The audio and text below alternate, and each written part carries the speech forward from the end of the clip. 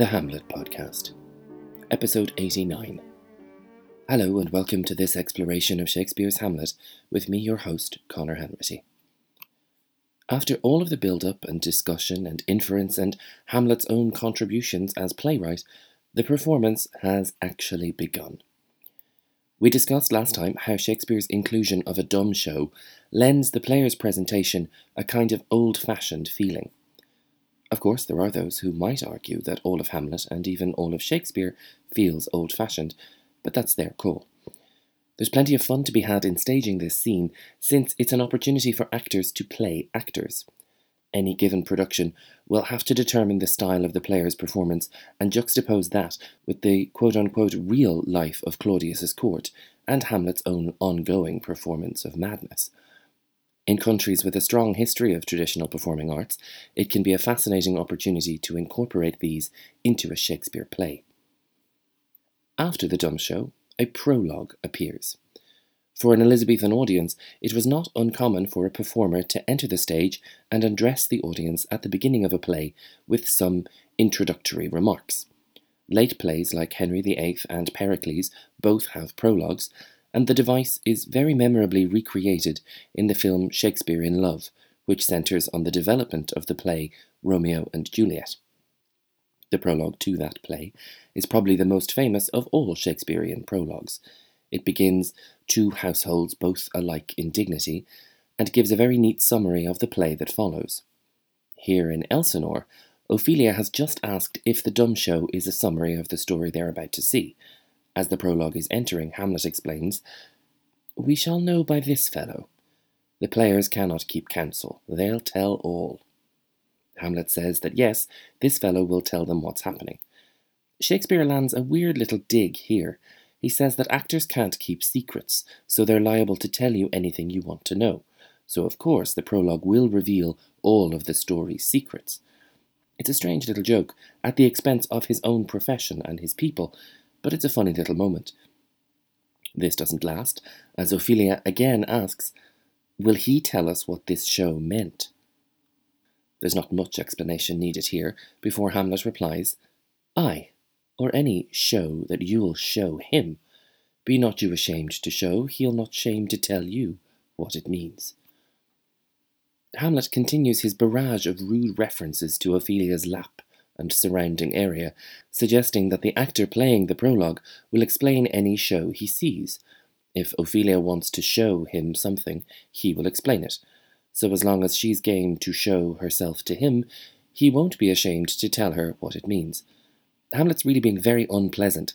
It's all very well to try and explain his shenanigans with the excuse that he needs to appear mad, but he's really rotten here talking to Ophelia like this. She says as much. You are naught. I'll mark the play. Naught is the word from which we get the word naughty, and it means badly behaved. She's had enough and presumably tries to quiet Hamlet so that the player can speak and she can hear what he has to say. The poor actor finally does get to speak and delivers his introduction. "For us and for our tragedy, here stooping to your clemency, we beg your hearing patiently." And that's it. There's no mythological explanation as in Pericles, or a perfect sonnet designed to introduce the story and the poetry of Romeo and Juliet. Just 3 little lines. We actors, hoping that you will be an attentive audience, bow before you and ask for your indulgence as we perform our play. For us and for our tragedy, here stooping to your clemency, we beg your hearing patiently. The prologue is so short that Hamlet makes a joke about it. He says, "Is this a prologue or the posy of a ring? Is this an appropriate prologue for a play, or is it the kind of short scrap of poetry you'd normally find inscribed inside a ring?" Now, considering the fractured state of the relationship between Hamlet and Ophelia, there's probably room for some resonance around the word ring here. Shouldn't Hamlet be giving Ophelia a ring? Or should he have? Or if he had, did she give it back recently among the various remembrances she returned? Ophelia's responses in this scene are so thankless for any performer playing her that I have to wonder how much else could be going on. Agreeing with Hamlet's surprise at the length of the prologue, she says, "'Tis brief, my lord." Once again, Hamlet gets a fast, sharp comeback, almost finishing Ophelia's thought when he says, "As woman's love." This could be a jab at Ophelia, but might even be more effective if Hamlet is looking at Gertrude when he says this. It's Gertrude whose frailty Hamlet lamented earlier in the play, and here we are seeing her with Claudius in as relaxed a setting as we ever will as the king and queen sit to watch this performance. Said performance now commences. The performative and textual history of Hamlet has almost always referred to the lead actors of the travelling company as the player king and player queen. This isn't actually correct, as Hamlet will explain a good deal later that the characters are actually a duke and duchess. Now, of course, player duke doesn't have nearly the same resonance as player king, and there's no counterpart in real life, so it's understandable that this never stuck. But if anyone ever asks, bear this in mind. The husband and wife take the stage, and the man begins to speak. Full 30 times hath Phoebus' cart gone round Neptune's salt wash, and Tellus' orbed ground, and 30 dozen moons with borrowed sheen about the world have times 12 30s been, since love our hearts and Hymen did our hands unite, commutual, in most sacred bands. We've come back now to the same kind of language as appeared in the actor's earlier speech about Pyrrhus and the Trojan War. Now Shakespeare is really showing off his ability for style and particularly for mimicry, because he's manipulating the verse that the actors speak to sound like less impressive poetry. Shakespeare's own ability to make iambic pentameter, the standard rhythm of Elizabethan drama, sound like ordinary spoken sentences is one of the great keys to his genius. And here, because it's a performance, he's kind of distorting the word order of several ideas and sentences in order to make the rhyming scheme sound better and clearer. The rhyming couplets are another way of making the performance stand out as deliberately theatrical.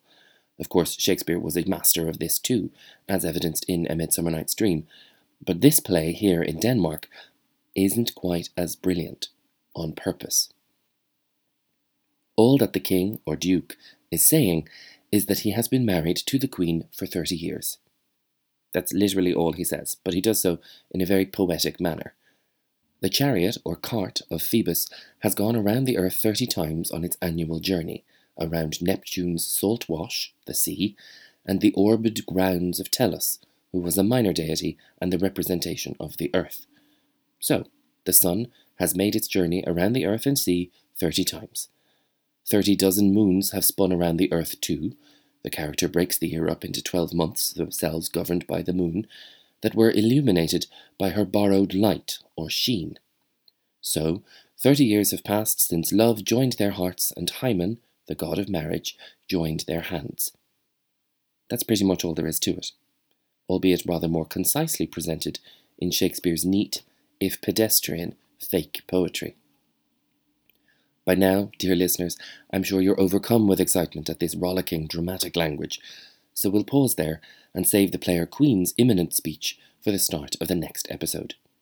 Thank you very much for listening, and be sure to share the podcast if you know of somebody who might enjoy it. There's always more stuff going onto the website, thehamletpodcast.com, so be sure to pay a visit sometime soon. I'll be back with episode 90 this time next week, and I'll speak to you then.